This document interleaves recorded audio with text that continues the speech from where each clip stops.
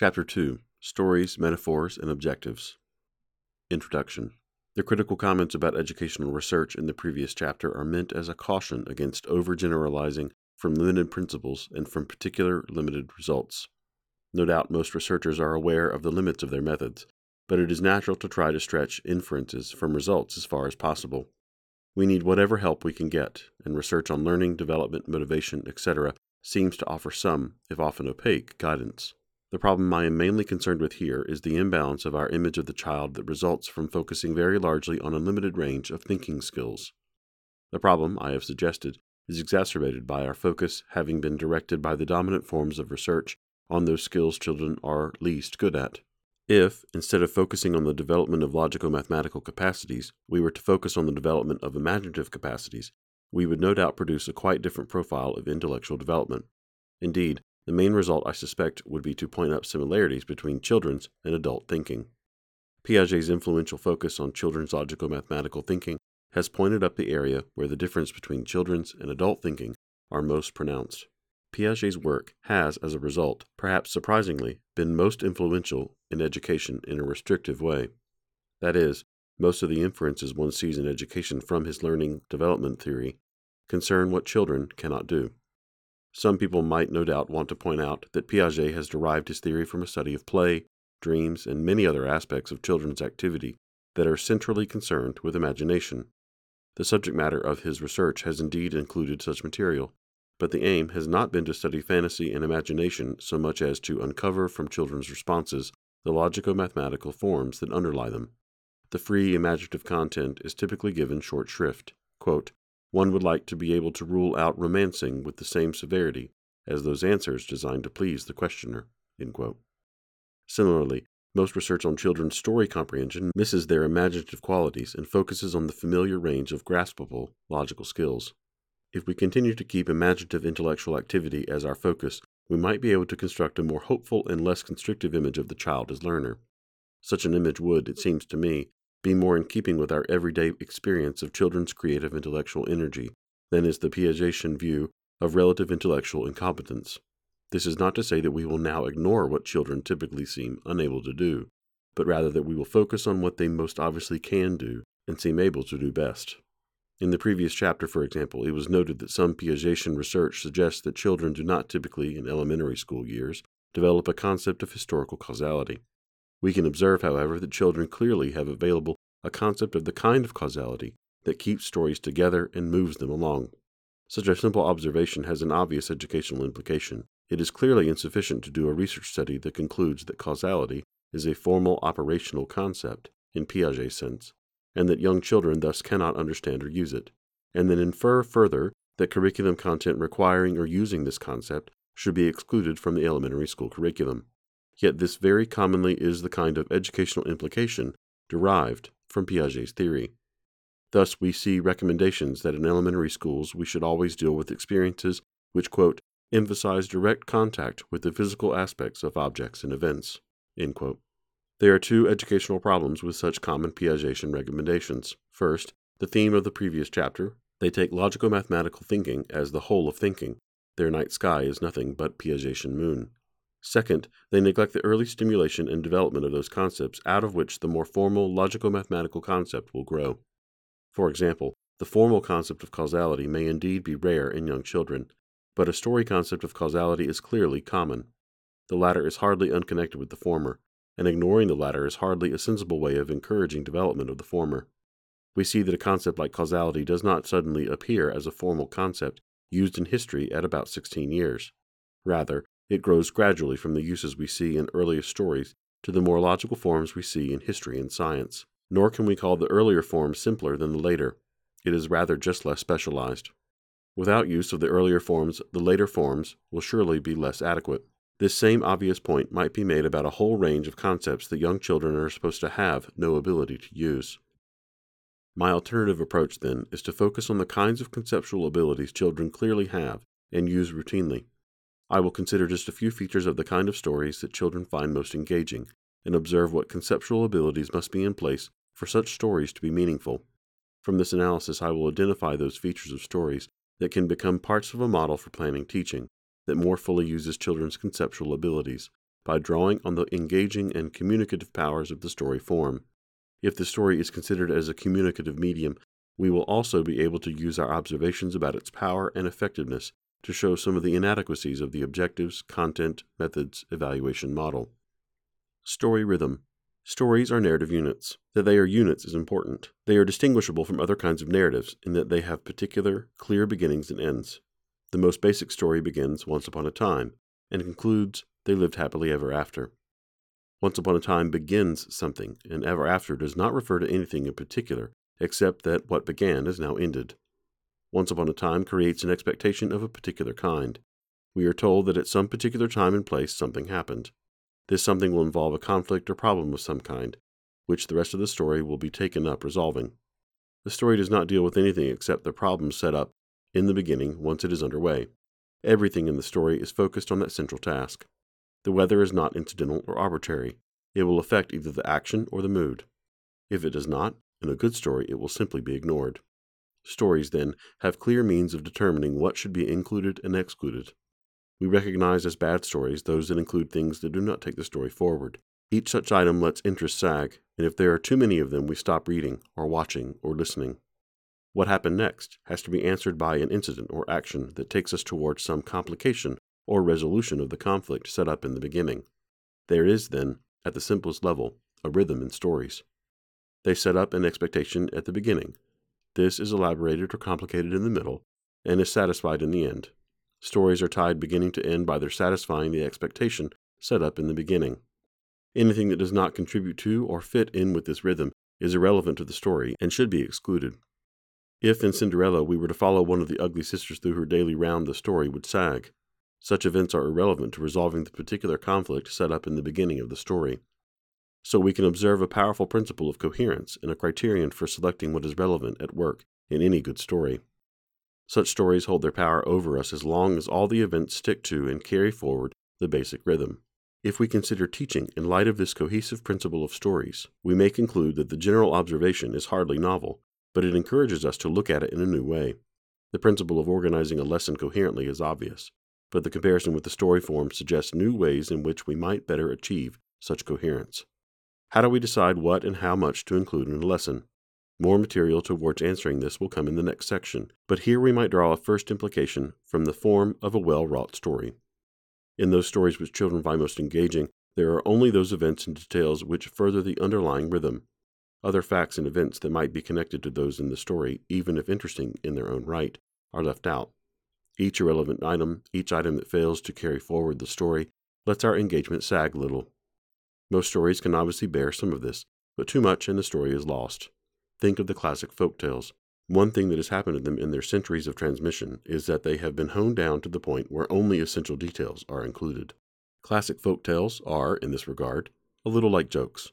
They both set up an expectation in the beginning that is ruthlessly followed to the end. The rhythms of jokes in classic folk tales are clearly memorable. We might forget stories and jokes, of course, but once started on one, the rhythm will usually carry us forward and fit the pieces into place. A model for teaching that draws on the power of the story, then, will ensure that we set up a conflict or sense of dramatic tension at the beginning of our lessons and units. Thus, we create some expectation that we will satisfy at the end.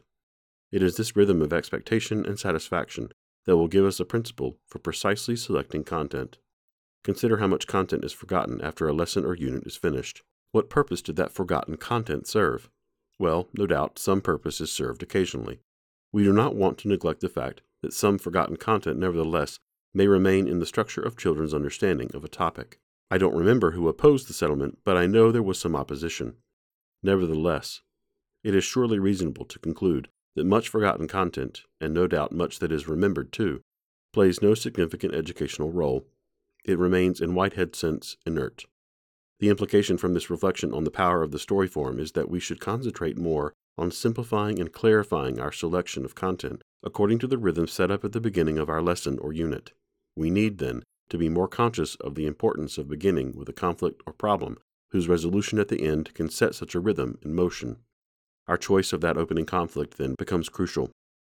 Our first consideration must be on what is most important about our topic, and we will identify importance in terms of those profound abstract concepts which children clearly already understand: good, bad, survival, destruction, security, fear, brave, cowardly, and so on. The rhythms that stories follow are a reflection of further conceptual abilities of children. That is, whatever conceptual abilities are involved in recognizing conflicts and problems, and following their elaboration and knowing when they have been satisfactorily resolved, children clearly have. Nor are these trivial intellectual abilities. They are complex and profound. As the study of linguistics has enlarged our understanding of the great complexity of the intellectual task of mastering language, so the study of poetics gives us some hints of the even greater complexity involved in mastery of the story form. Our great educational task is not to analyze these skills in detail, but rather to observe them and recognize more clearly something of the range and profundity of the learning power that children have. Binary opposites. One of the most obvious structural devices we can see in children's stories is the use of binary opposites. Embedded in the story or embodied by the story are conflicts between good and bad, courage and cowardice, fear and security, and so on. The characters and events embody these underlying abstract conflicts. These abstract binary opposites serve as criteria for the selection and organization of the content of the story, and they serve as the main structuring lines along which the story moves forward. Let us consider these connected functions, one at a time. If we set up a story with a wicked stepmother and a good girl, like Cinderella, we begin with a conflict between these embodiments of good and bad. The selection of incidents and further characters, then, will be determined by the need to show the goodness of the one and the badness of the other.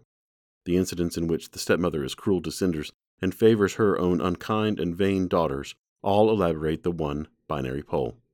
The unfailing kindness and self-sacrificing modesty of Cinderella place her as embodiment of the opposite pole. The story is the embodied conflict of the good and bad.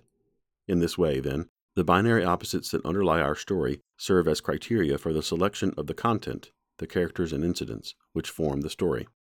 These binary opposites connectedly provide the main structural lines along which the story moves forward. Having gathered the conflict at the beginning, we monitor the development of the story through the incidents showing the badness of the stepmother. She tries to frustrate all of Cinderella's wishes and to destroy her one modest hope of attending the prince's ball. Our expectation is to see contrasting developments of Cinderella's goodness. Once these are vividly clear, the conflict can then go forward through the actions of the good helpers, the attempts to frustrate these actions by the bad opposition, and so on to the final satisfying resolution in favor of the good. We even get some mediation in some versions of the story, as the stepmother and ugly sisters recognize the error of their ways, and through Cinder's goodness, they too live happily ever after. Wherever we look in children's stories, and in their own, no doubt, derivative narratives, we find such binary conflicts. We are not here concerned with psychological explanations, so much as simply observing their functions and power in making clear and engaging structures of meaning. Also, we should not use such observations to suggest that these features of children's thinking are somehow unique to children. If we pause and consider how we make sense of events we hear about on the news, say, we can see these kinds of binary opposite organizers busily at work. They seem to be the first stage in our organizing and making meaningful new information. If we hear, for example, that there has just been a revolution in an African or South American state, we first search with our binary organizers to orient ourselves to the event. We want to know whether the rebels were supplied with arms by the CIA, or whether they had Cuban advisors, for example. That is, we first search for events or facts that allow us to fit the information into our already formed binary ideological structures. If we cannot fit the news account clearly into such structures, it remains in danger of becoming meaningless. Unfortunately, perhaps, the news media that are eager to engage us tend to present information already embedded in such contexts. This tends to restrict our understanding of the world's complexity to the basic unmediated binary opposites of childhood. So our media present political information very much in terms of good and bad competing superpowers, and news stories that can be fitted into that most easily engaging structure get prominent display, and those that cannot tend to get short shrift. In children's stories, however, the mediation that is appropriate for adults has not yet taken place, and so clarity of meaning requires that we structure information on binary opposites. This does not mean that we have to present things crudely as good or bad, as I will show in the following chapter. So these binary opposites are not only of use in organizing stories, but we see them prominently in all kinds of areas in which we organize and make sense of things.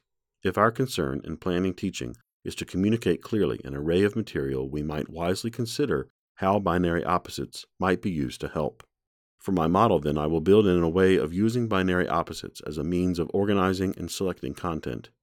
Because our aim is educational, unlike that of most news media, We will also want to build in a reminder that we should be seeking mediation of the binary opposites we start with. Effective meaning. Clearly, stories are concerned with effective responses. A good storyteller plays our emotions as a good violinist plays the violin. We resonate with the rhythm of the binary conflict, the events that carry it forward, and its resolution. Education, seen through the dominant planning and research models, is a largely logical and narrowly rational business. In this view, education is an area where there is little room for our emotional lives. For this reason, the effective is usually considered a matter only for the arts, the educational margin, or frills. As I tried to show in the previous chapter, this view is a product of a misplaced empiricism and of a restricted conception of learning, and, not least, of the child. We make sense of the world and experience affectively no less than cognitively. Indeed, the separation of the two is a product of the same research programs. Do we make sense of a story affectively or cognitively? Well, of course, both work together. We are not divided into two distinct parts. As we hear melody and harmony as one, though we can separate them in analysis, so we make sense of the world and experience in a unitary way, regardless of what distinctions we might make for research purposes. The dominant model and its associated research programs have tended to suppress the effective aspects of learning. Consequently, they have drawn on only a divided part of children's capacities. A further contribution to teaching that can come from drawing on the story form is a more balanced appeal to children's learning capacities. By using the story form in planning teaching, we can reinstate this important and neglected aspect of children's thinking. How stories engage our effective responses, then, is important for us to notice. We will want to build such powers into our model as far as possible, allowing for the differences between typical fictional material and typical classroom instructional material. We can observe at least two ways in which stories engage us effectively. First, we can observe that stories are largely about affective matters. They are about how people feel. These feelings can either provide the motives for actions, or they can provide the point and result of actions. If Cinderella's motives were not kind, springing from generous feelings, much of the point of the story would be lost. Also, we can readily understand such emotions as causal elements that provide the dynamic of stories. Jack was angry and decided to get his own back. He stood up, crossed the room, and opened the door. Clearly, Jack is going out to get his own back. Such causes of actions present no comprehension problems to young children. From this observation, we can see the importance of human emotions and intentions in making things meaningful. To present knowledge cut off from human emotions and intentions is to reduce its effective meaning. This effective meaning also seems especially important in providing access to knowledge and engaging us in knowledge. This lesson from our observation of stories will become particularly significant in the discussion of teaching mathematics and sciences in Chapter 4. These are the areas that suffer most from being stripped of their effective associations. We tend to teach mathematics and science as inhuman structures of knowledge, almost taking pride in their logical and inhuman precision. There are two problems with this approach. The first is that it is not true in any sense. The second is that it is educationally disastrous. Later, I will discuss ways in which we can rehumanize mathematics and science, seeing the knowledge in its proper, living context of human emotions and intentions. The second way in which stories engage us effectively follows from the fact that they end. I dwelt earlier on some implications of the obvious point that stories end. They do not just stop, but rather they satisfy some conflict set up by their beginning. It is this wrapping up of the story that gives it also a part of its effective power. In life or in history, there are no endings, just one damn thing after another. The patterns we impose in order to determine meaning are unlike those of the story. The patterns of our lives or of history are always provisional. Something may happen to make us reinterpret, repattern them.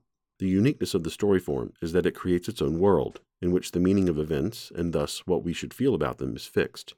Even real-life ugly sisters are on Cinderella's side.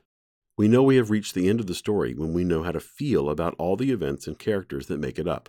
What is completed by the ending of a good story is the pattern that fixes the meaning and our feelings about the contents. From this observation, we can see that our model needs to provide some way of ending a lesson or unit that has something more in common with the way stories end than with ending, because we have covered all the content identified as relevant. Our beginning, then, needs to set up some binary conflict or problem, and our end needs to resolve it in some way, if we are to take advantage of story's power to be effectively engaging. Metaphors, analogs, and objectives. In the ancient world and through the medieval period, people felt their hearts pumping away in their chests, just as we do, but they did not know what was going on in there. There are endless accounts in ancient medical speculation and in the myths and stories of the world of what that bumpity bump in the chest might be. It seems so obvious to us. The heart is a pump. Blood comes out in spurts when we cut an artery, because the pump is working at the rate the blood spurts. The function of the heart became clearer only after the invention of the pump. Indeed, as Jonathan Miller argues, the function of the heart became knowable only after the invention of the pump.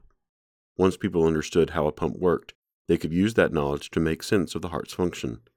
With the advance of technology, an analogy was provided which enabled understanding of things which were otherwise mysterious. We have within us, of course, another functioning organ whose workings are not at all clear to us. We have no adequate mechanical analogues of the brain. We have seen constant attempts to make sense of it in terms of increasingly sophisticated technology. The earliest analogues were natural. Late medieval textbooks represent the brain as a kind of tree with knowledge categorized in various ways as leaves or branches from a trunk, representing, often, theology. Later, it is represented in terms of clockwork.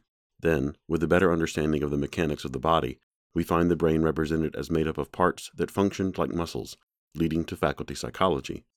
In this view, the parts or faculties of the brain grew and remained limber through exercise, much as a muscle does. Once the telephone and then telephone exchanges were built, we find those providing an analogy for thinking about the brain. This was considered especially appropriate, as it was discovered that there was also some kind of electrical activity going on in the brain itself.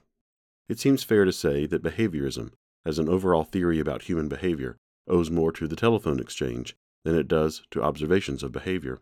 To say this about behaviorism is not intended as contemptuously dismissive criticism.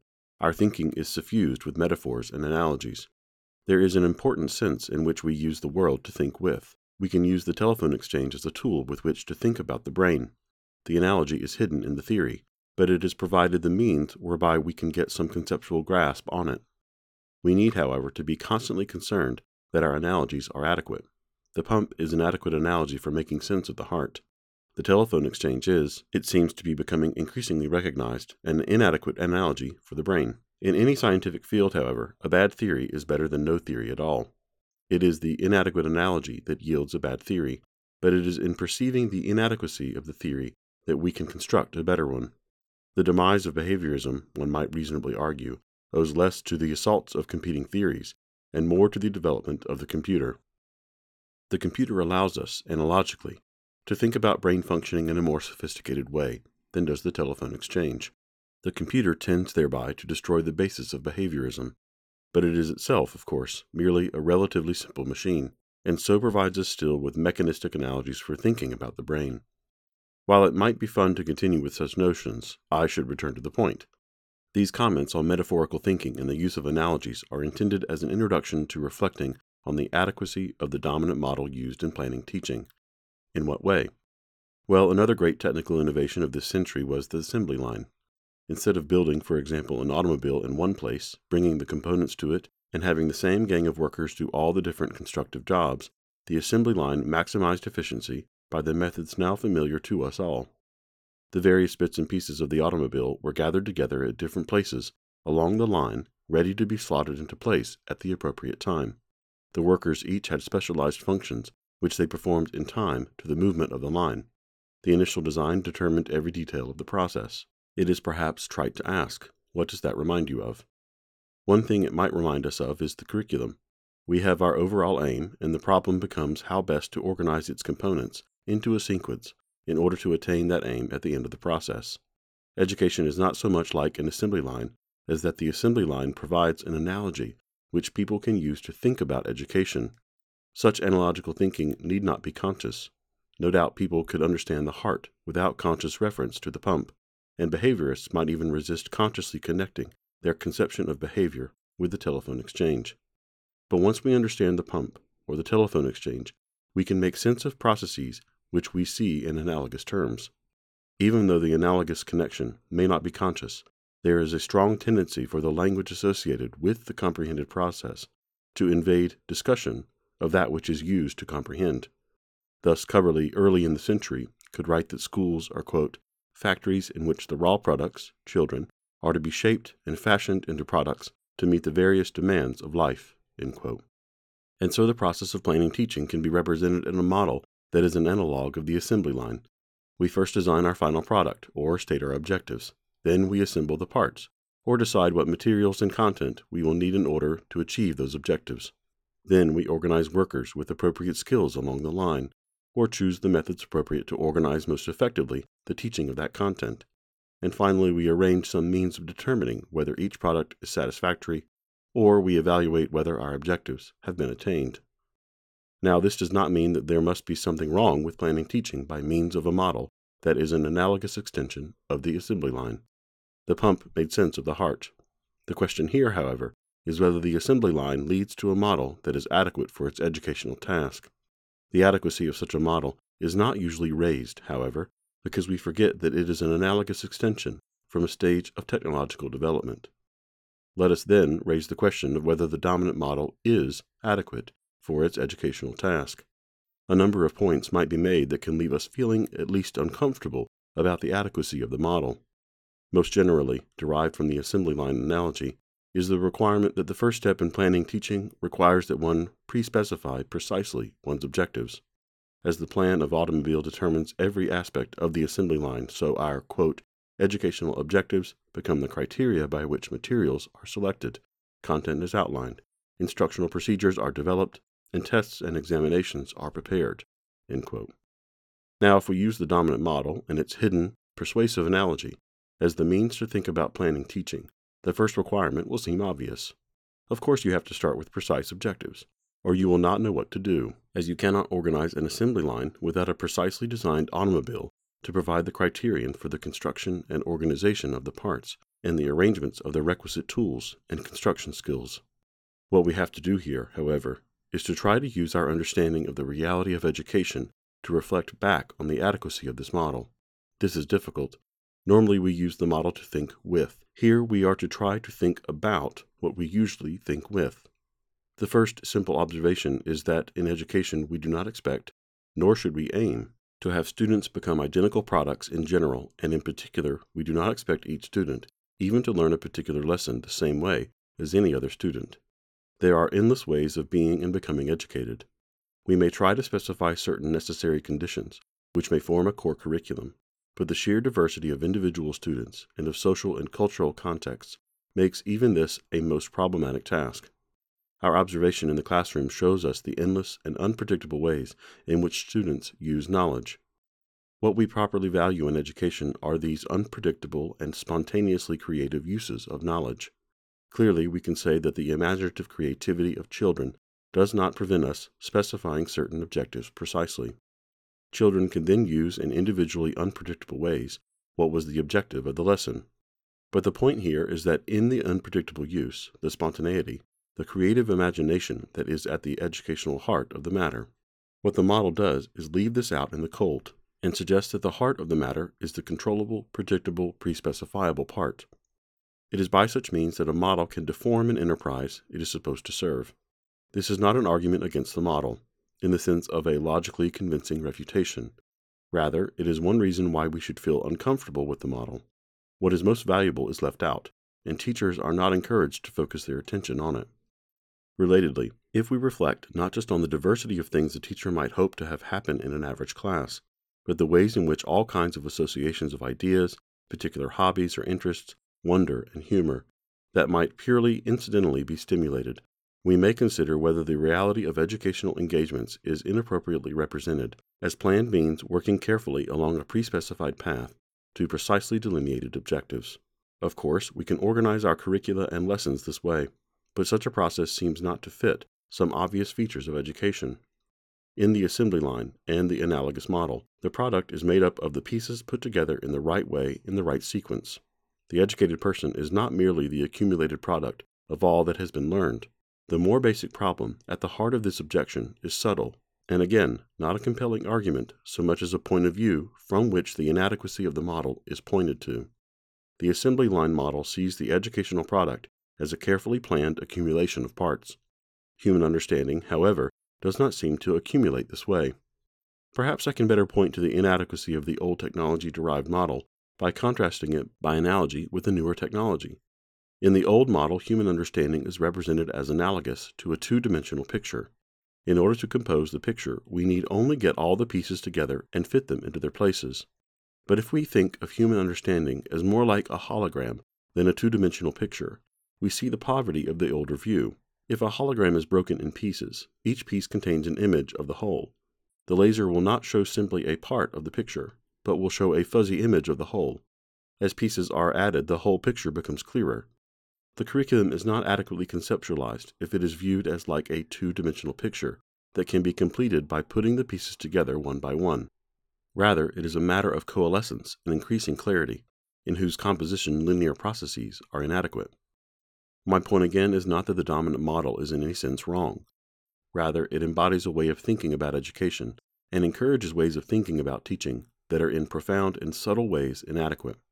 The alternative I will describe in the following chapter is also, of course, inadequate, but its virtue, I think, is that it is less inadequate than what I am proposing it should replace. Without the dominant model, of course, there could not have been this recommended alternative. The assembly line has become a fairly general metaphor for dehumanizing working conditions. Some automakers have tried a number of alternatives to the assembly line in order to reduce the deadening and de-skilled routines it encourages.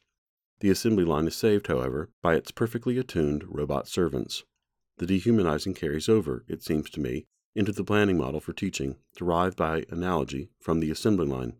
It is tended to reduce and deform education into a process of accumulating sequences of measurable knowledge and skills. It is tended to suppress, in the name of greater efficiency, the organic complexity of education, and to disguise the fact that we can adequately measure and evaluate only relatively trivial aspects of education.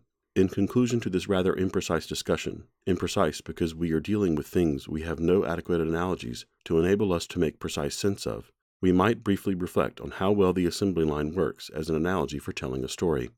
Part of my point is the sense of strain we feel thinking of a story in terms of an assembly line. And yet, we can do so. We need to have our product or objective clear at the beginning. We need to organize the content, decide on our narrative procedures, and prepare some way of discovering whether we have successfully got the story across. The point is that this just is not a very useful way to think about how to plan telling a story. The analogy at the basis of the comparison simply does not fit very well. It misses the point of the story form, in the way that a clockwork orange misses the point of fruit. What I will turn to now is trying to show that telling a story is a better analogy than the assembly line for teaching, and that the story form provides a more adequate model for planning teaching. Conclusion. Telling a story is a way of establishing meaning.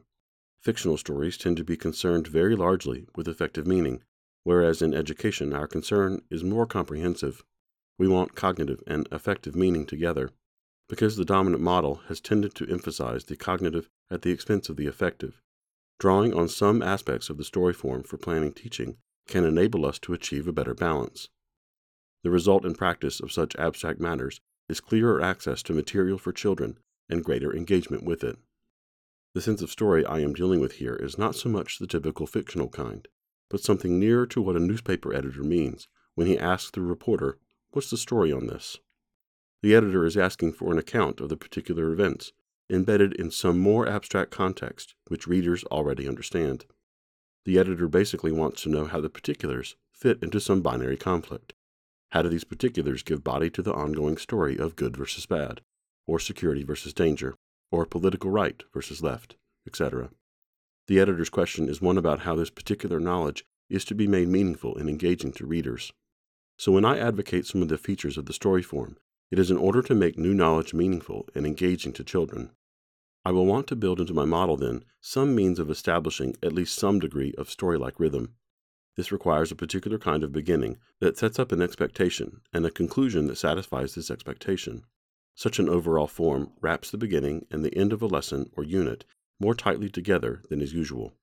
The new model also will be alert to the importance of understanding binary opposites for engaging interest and carrying it along. They also will provide a key criterion for the selection and organization of content. I've spent some time discussing the inappropriateness of thinking about teaching by means of a model analogous to the assembly line, because the major heresy of my model is that it does not begin with the statement of objectives. Indeed, objectives are not mentioned anywhere. In telling a story, one does not begin by stating objectives, and yet stories are wonderful tools for efficiently organizing and communicating meaning. A major point of this book is that teaching is centrally concerned with efficiently organizing and communicating meaning, and so we will sensibly use a planning model derived from one of the world's most powerful and persuasive ways of doing this. Objectives-based models are products of a particular phase of industrialization. They are the result of attempts to technologize teaching in inappropriate ways. They result in clockwork oranges. It is time to move to something more fruitful.